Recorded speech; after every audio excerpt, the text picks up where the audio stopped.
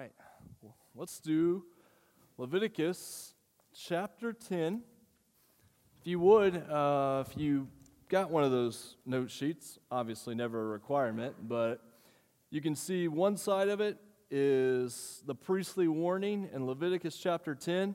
This is what we didn't have time to finish last week, so it only takes up half the page. And then on the back side of that, we're going to do an introduction to chapters 11 through 15, and we'll pick up chapter 11 starting next Wednesday night. So we'll do that. We're going to start though in Leviticus chapter 10.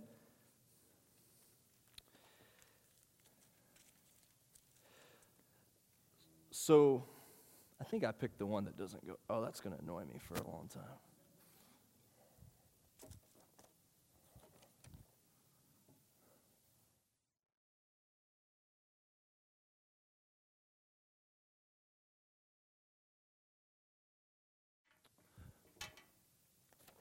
So you guys, many of you know that I really enjoy golf to a pretty dangerous level. But in golf, if you don't know how it works, each hole has a score called par. They say an average golfer, they really mean a really good golfer, is able to get par on a hole. If you do one better than par, it's called a birdie.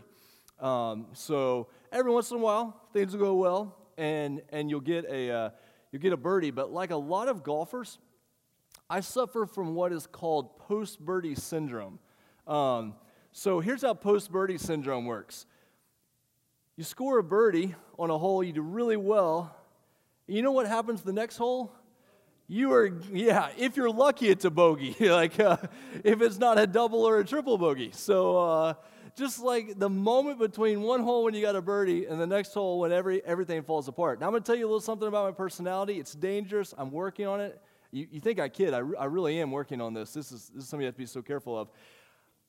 The way my personality works is if something good happens in life or if things are going well, you know what I tend to think of?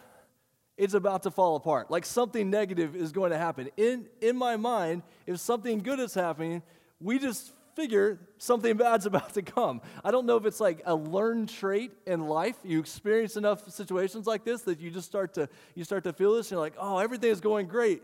I can't even enjoy it because I know something probably is going to come. It's going to be really hard. Remember how Leviticus chapter 9 ended. So back up, Leviticus chapter 9, verse 22. Leviticus 9:22. Aaron lifted up his hands toward the people and blessed them. And he came down from offering the sin offering and the burnt offering and the peace offerings. And Moses and Aaron went into the tent of meeting, and when they came out, they blessed the people, and the glory of the Lord appeared to all the people. And fire came out from before the Lord and consumed the burnt offering and the pieces of fat on the altar. And when all the people saw it, they shouted and fell on their faces. In many ways, this is one of the most glorious moments for the people of Israel in their history. And this is a marker, an incredible moment for the people of God. Cue Revelation 22, the story's over, God's glory has come, everything's good. Chapter 10, verse 1. Now Nadab and Abihu, the sons of Aaron, each took his censer and put fire in it and laid incense on it and offered unauthorized fire before the Lord, which he had not commanded them. Verse 2, fire came out from before the Lord and consumed them, and they died before the Lord. Then Moses said to Aaron, this is what the Lord has said. Among those who are near me, I will be sanctified, and before all the people, I will be glorified. And Aaron held his peace. This is the word of the Lord. Ooh, those are hard verses, aren't they? So here is this moment of powerful worship, and you see the connection between fire at the end of chapter 9 and fire at the beginning of chapter 10. This is why, best we can, anytime we study a passage of Scripture, it's always just good practice to back up and see what came before it, to see these connections. Because if you read the beginning of chapter 10, disconnected from the end of chapter 9, you're not going to see the way that fire holds both of these stories in tension. And so fire comes at the end of chapter 9 to show God's glory and power, and the people fall down and worship. And then God's fire is going to come as what? Judgment at the beginning of chapter 10 here. What's going on in chapter 10? Nadab and Abihu, who are the sons of Aaron, who have just gone through this ceremony in chapter 9. They've participated. It's not like they got left out of what happened in chapter 9. They've gone through this. Each took his censer in verse 1 and put fire in it and laid incense on it and offered. English Standard Version goes with unauthorized fire before the Lord. What do other translations do in that verse? Strange. Yeah, that's a very famous phrase there. I'm sorry. Profane. That's a good choice. Yeah. What translation is that, Phyllis? New King James. Does original King James do profane as well there? Does anybody have original King James or? What? Strange. Now that's fascinating. They went from strange in the original King James translation to profane in the New King James. Huh. Interesting. So yeah, profane, strange, unauthorized, not given by the Lord, not commanded as the Lord had called them to do. And so they offer this before the Lord, which he had not commanded them. On your notes, 4 points from Leviticus 10, 1 through 3. First, is you see this pattern of the next generation straying and facing judgment. Turn over to 1 Samuel chapter 2. 1 Samuel chapter 2. So if you're not extremely comfortable getting around in your Bible, this is what I would say. You're going to go to the right to get to 1 Samuel. You're going to go past Deuteronomy, Joshua, Judges, Ruth, and then you'll get to 1 Samuel. We're going to go to 1 Samuel chapter 2, verse 12.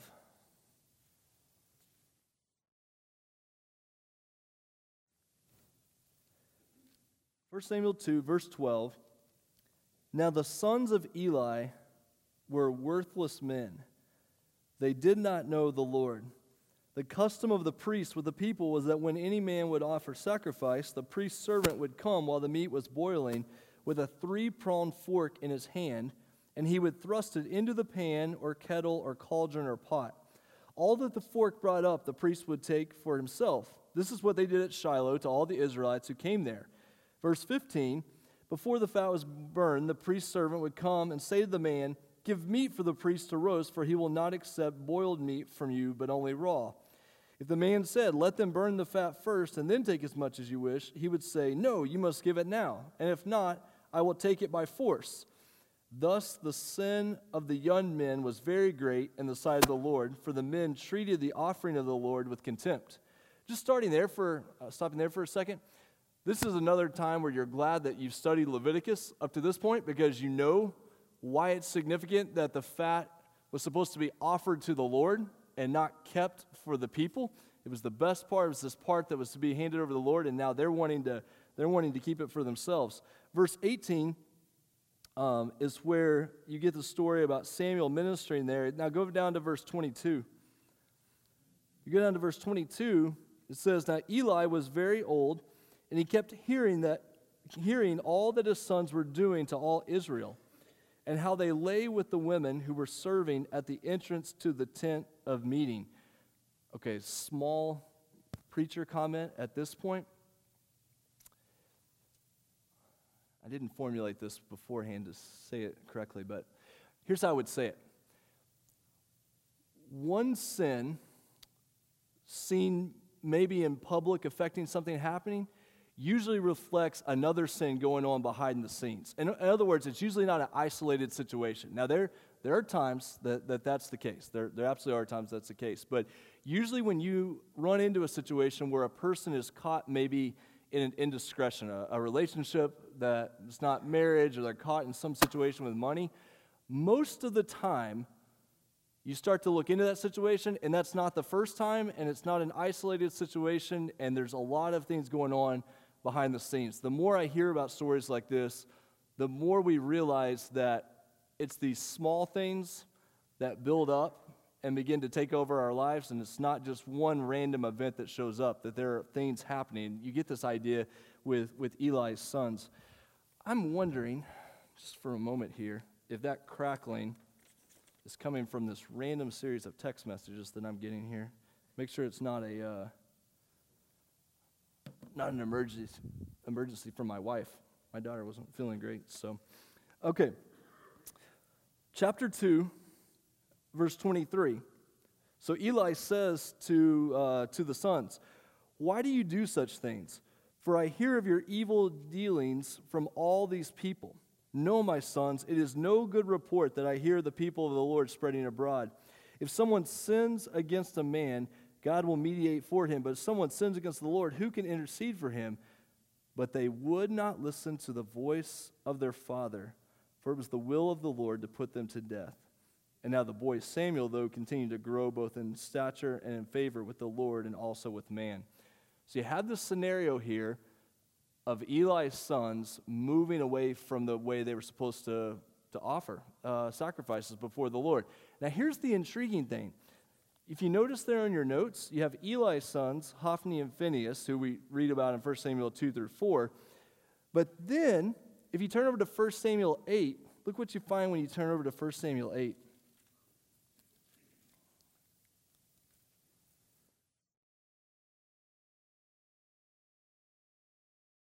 So God rejects Eli's sons, and he raises up Samuel. But watch what happens in chapter 8 of 1 Samuel. When Samuel became old, he made his sons judges over Israel. The name of his firstborn son was Joel, and the name of his second, Abijah. They were judges in Beersheba. Yet his sons did not walk in his ways, but turned aside after gain. They took bribes and perverted justice.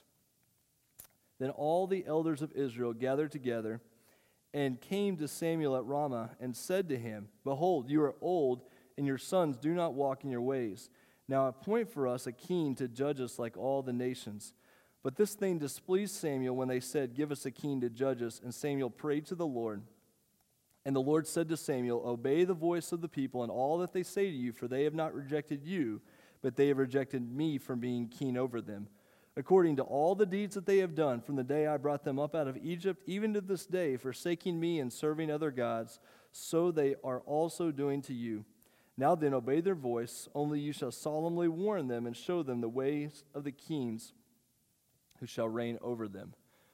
1 Samuel 8 is a very famous passage there as you see the transition happening from the period of the judges to how God will give the people a king, which doesn't turn out nearly as well as they had originally hoped, though God redeems that whole situation there. So again, Samuel had a chance to see what happened with Eli and his sons, except he turns around and the same thing happens with his sons. They were dishonest, they had dishonest gain, they took bribes, they perverted justice. This is the idea that they were in it for the money instead of being servants, it seems like. 1 Peter 5, when it talks about the way that the elders should act in the church, is that it's not greedily, not gaining for self, but the way that we serve others. And Samuel's sons were not doing that. We'd already talked about Aaron's sons, Nadab and Abihu, in Leviticus 10. You have the story in Acts 5 of Ananias and Sapphira, so the church is growing. Here come two people out of the church who disobey the Lord in regard to money, and they face judgment. So there's this pattern that happens. What do we learn from this pattern? One thing we learn from this pattern is just a reminder that we cannot save our children, that is a work of the Lord. But we can lay a foundation for that to happen. Now, we don't know exactly what happens how Eli and Samuel functioned as parents, how Aaron functioned as a parent. So this is not a parenting seminar. In fact, I don't even think these stories reveal a whole lot about that. But what it does remind us is there is a call upon parents not to let kids just find their own way. You have Deuteronomy chapter 6 that is very clear about the word of the Lord being spoken in the home.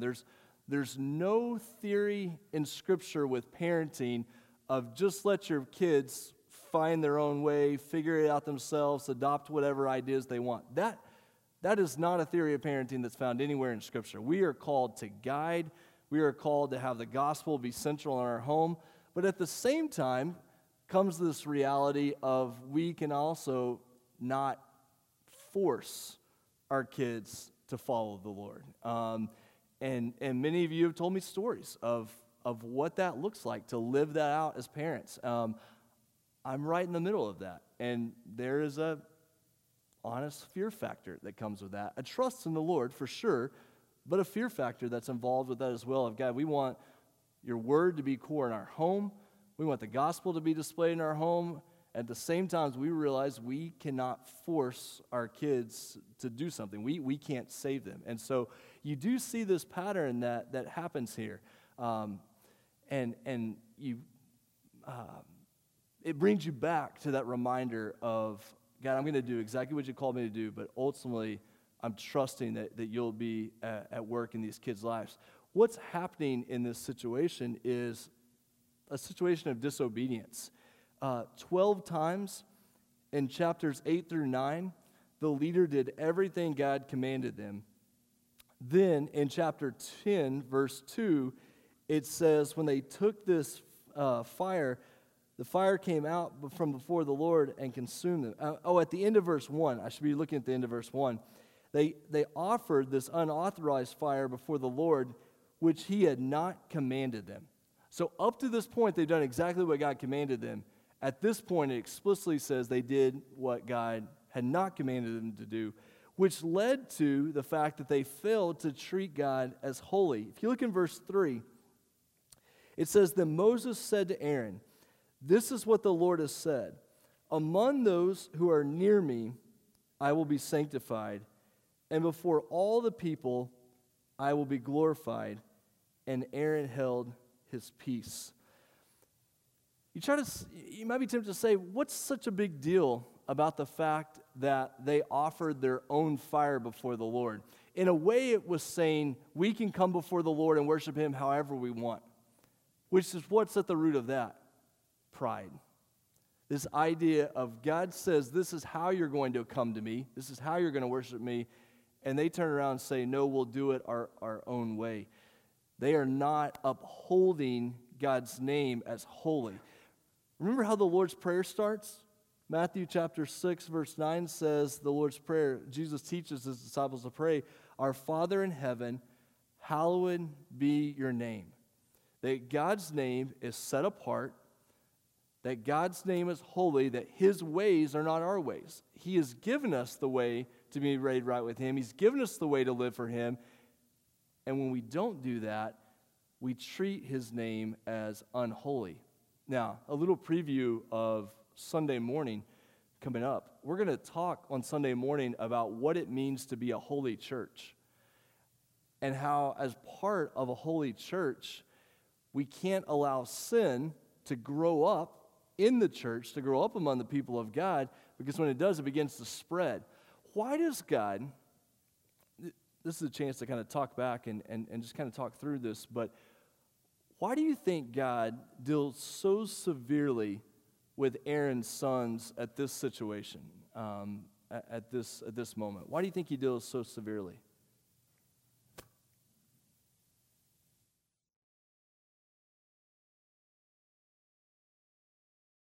What do you think? Were you going to say something back here? Or I cut you off. Oh.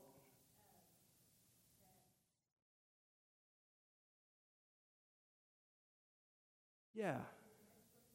Exactly. Yeah. I think the type of offering is certainly wrong. This idea of offering unauthorized or strange fire. It probably has as much to do with the timing of the situation, though, as it does the sacrifice itself, because here they're at the very beginning of offering their sacrifices. And so if they do this at the very beginning, the next person is going to say, well, I can do whatever I want. The next person is going to say, I can do whatever I want. And so it had to be cut out at the beginning, or otherwise it would have become a pattern. So either God establishes a pattern of obedience, or he establishes a pattern where the people say, well, I can do whatever I want to do. And so at the very beginning, God has to make clear that the pattern is going to be obedience to him, that there's only one way to be made right with him, and has to cut out any other option. So I think it has as much to do with the timing as it does the sacrifice itself. Number 4, there on your notes, a strict judgment for a strategic moment, that God judged them because it would have become a pattern. I like this quote from the commentator, Mosley, at this point. When God stops our sin, it is an act of mercy. Think about that for a moment. That when God allows a sin to continue, it feels like, oh, look, he's letting us do what we want. But you can see the danger in that, because it becomes what? A habit. It becomes a pattern. So in sports, in high school, I'm sure it goes beyond high school, but coaches would tell you one of those things that you didn't actually believe, but you wanted to believe them. When they yelled at you and got on to you and corrected you all the time, they would say, I'm doing this because I care. You're like, no, you just want to pick on me. Like, no.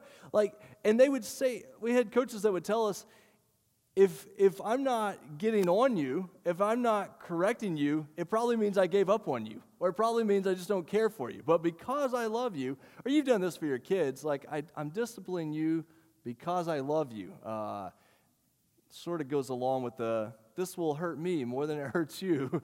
You're like, oh, no, not really. But it's that same idea of, if I really care, if God really cares about the worship of his people, he can't allow this type of behavior, this type of pattern to continue. And so he steps in here with this judgment. And it's very clear from the rest of chapter 10 that both Moses and Aaron get the idea.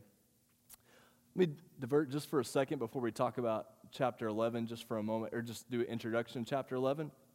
So the last couple of days, I was in Dallas at a church down there called Prestonwood Baptist Church. Their pastor is a man named Jack Graham, and so he actually pastored in Hobart, and then he pastored in Duncan, down where I'm from, and then he ended up at First Baptist, West Palm Beach, Florida, and then in 1989 came to Prestonwood there in Plano, there in Dallas. And so every couple of times a year, Prestonwood will bring a group of younger pastors in just for encouragement, training, trying to connect us together. And this is something I've noticed a lot lately, is the desire of these guys who have pastored for a long time to intentionally invest in the next generation of pastors. And some of this is coming not directly related to this, but indirectly related to this idea of investing in the next generation, because they realize that the work they've done for the Lord and the work they've done in churches can easily just pass away if they're not intentional in investing in the next generation. And I think I've already told you that when Mark Clifton, who is the church revitalization specialist for North American Mission Board, when he spoke at the Union Baptist Association pastors meeting recently, he said that for churches that are declining or dying, the number one strategy, or part of the number one strategy for revitalizing those churches, is to invest in the next generation of leaders. That you're raising up those who are going to step into those places. And so what I want to say to you, Emmaus, in this is something that I think we do well, and we're going to continue to press on.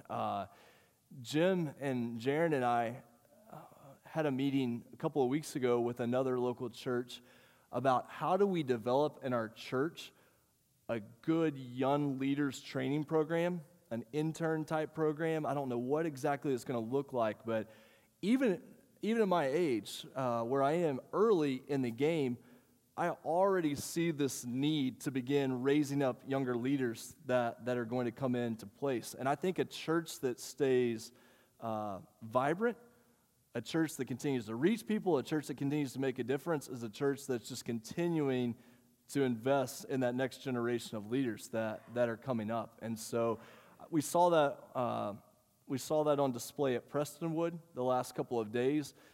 Dr. Graham has already identified the guy that's going to come in behind him, and they're building him up, and they're already reaching behind that guy and building up the next group of people that are coming in. And so when you see this situation, we don't know exactly what's going on, obviously, with Aaron and his sons, what's happening in their home. But when I think about my home and when I think about our church, I do think about we have to think about what it looks like to pass on the baton, so to speak, to the next generation. And that begins even with me. And so I want you to know that. I hope that's the trajectory of our church in the years to come, is to continue to make those type of next generation investments. So let's look at chapter 11. I want you to see the transition that happens in chapter 11, just a quick introduction, and then we'll come back and actually do detailed work next week. So chapter 11, verse 1. The Lord spoke to Moses and Aaron, saying to them, "Speak to the people of Israel." That seems really small, but you see a transition that happens in chapter 11 that's really important. Up to this point, the first 10 chapters of Leviticus are addressed to the leadership. There's one small section in the sacrifices that's addressed to the congregation about sacrifices they would offer, but even that is really addressed to the priest about this is how you do the sacrifice. So everything up to this has mainly been specialized instructions. In chapter 11, there's a very particular transition of now you're going to speak to the people about how they're going to live. So not just about the sacrificial system, but how they're going to live on a day-to-day basis. The principle here is that how we worship leads to how we live. Those two are not separate. We don't worship one way and live another. Those two are completely integrated. And so there's 10 chapters here about worship, and then chapter 11, verse 1, speak to the people of Israel, saying, "These are the living things that you may eat among all the animals that are on the earth. Whatever parts the hoof and is cloven-footed and chews the cud, among the animals you may eat." Verse 4, "Nevertheless, among those that chew the cud or part the hoof, you shall not eat these. The camel, because it chews the cud but does not part the hoof, is unclean to you. And the rock badger, because it chews the cud but does not part the hoof, is unclean to you. And the hare, because it chews the cud but does not part the hoof, is unclean to you. And the pig, because it parts the hoof and is cloven-footed but does not chew the cud, is unclean to you. You shall not eat any of their flesh, and you shall not touch their carcasses. They are unclean to you." Now begins that portion of Leviticus is famous for, where you get these series of laws and you think, oh man, I know that has something to do with my life, I'm sure, but what exactly does it have to do with my life? And so we're going to save that detailed portion of this for next week. It is interesting that when he begins to speak to them about their lives, the first thing he deals with is what they eat. Just the most basic element of life, God begins to speak into them and say, I'm going to guide you in how you do this. So it goes from these acts of worship, these offerings, to what the people eat. Let's see here. Let's talk about this for just a minute, what we need to understand. So on your notes there, introduction to chapters 11 through 15. First, he's speaking to the people about how they're going to live, daily living. Number 2 is this idea of distinguishing holy and unholy, clean and unclean. Let me see if I can explain this in a way that makes sense. So In the Old Testament law, in the book of Leviticus, you have two primary categories, holy and unholy. A better way, I think, to say that is holy and common. When you hear unholy, you think automatically sinful, but you've got to put that language aside for a minute. It doesn't mean sinful. It just means holy, as in those things or people or times set apart to the Lord, and common, everything else. So two categories, holy and unholy. In this unholy or common category, you have two subcategories, clean and unclean. Once again, as much as possible, you have to take away this idea of sinful and unsinful because it's not always the case. Sin has to do with these actions of morality. Unclean has to do with ritual language, states of being. If you've been in different cultures, sometimes they will see the area inside their house one way and the area outside their house the other way. They'll see certain areas as being clean and unclean. So your kids see their room one way and the rest of the house another way. They're set apart. They're different areas of space. And so on here, we've talked about how there's holy and common, and under common is clean. So think health. Think healthy, or maybe a better way is to think access. Able to access this, able to take part in this. Unclean or impure doesn't always mean sinful, but it does mean don't have access to it or not allowed to have it. So there's a great quote there by Wright. Ritual cleanness from the kitchen to the sanctuary was meant to symbolize God's greater requirement of moral integrity, social justice, and covenant loyalty. He was teaching them what he required of them so they would know how they were supposed to live. On this spectrum, you go from impure to pure to holy. To make something go from impure to pure, you had to cleanse it. To make it go from pure to holy, you had to consecrate it. Going in reverse, when something is profaned, it moves from holy back to pure. When something is defiled, it moves from pure back to impure. That's what I was trying to accomplish with that weird little graphic that I put on there. The reason this is going to matter to you is when you read in verse 11, in chapter 11, verse 4, the camel, because it chews the cud but does not part the hoof, is unclean to you. I mean, everything in it says, what makes the camel unclean, but these other animals clean? Well, you have to think about it in this ritual type language. Unclean simply means not access to, not healthy, not allowed for the people. So it's a category of common in the unclean, impure part of that category. So as we go through these laws, this type of language is going to be important. On the bottom of that paper, just a couple of comments. We've talked about this before. I wanted you to have this, not so we would talk through it, but just so you could take it and refer to it. But when you're trying to figure out how to interpret the Old Testament laws, we're going to follow this pattern, this process of how do we read the law in a way of understanding it's helpful, but translating it, interpreting it for our lives. There's a particular way of doing this where sometimes it's just like, well, you keep the moral part, but you don't keep the ritual part. That's difficult to do because it's hard to figure out in the law what counts as moral and what counts as ritual, what's moral, what's civil. And so we're going to have to work through that together. But I do want you to know this. God takes worship seriously. He takes the holiness of his name seriously. And the way we treat his name and the way we approach worship will impact the way we live. That's the lesson that goes from the end of chapter 9 into the beginning of chapter 11. God takes worship and the holiness of his name seriously. And how we worship and how we treat his name will impact how we live. Now we're called to live in a way that brings glory to his name. Let's pray together. Father, as we continue to work through Leviticus and see these different pieces come together, God, we pray, just like Jesus taught us to pray, Our Father in heaven, hallowed be your name.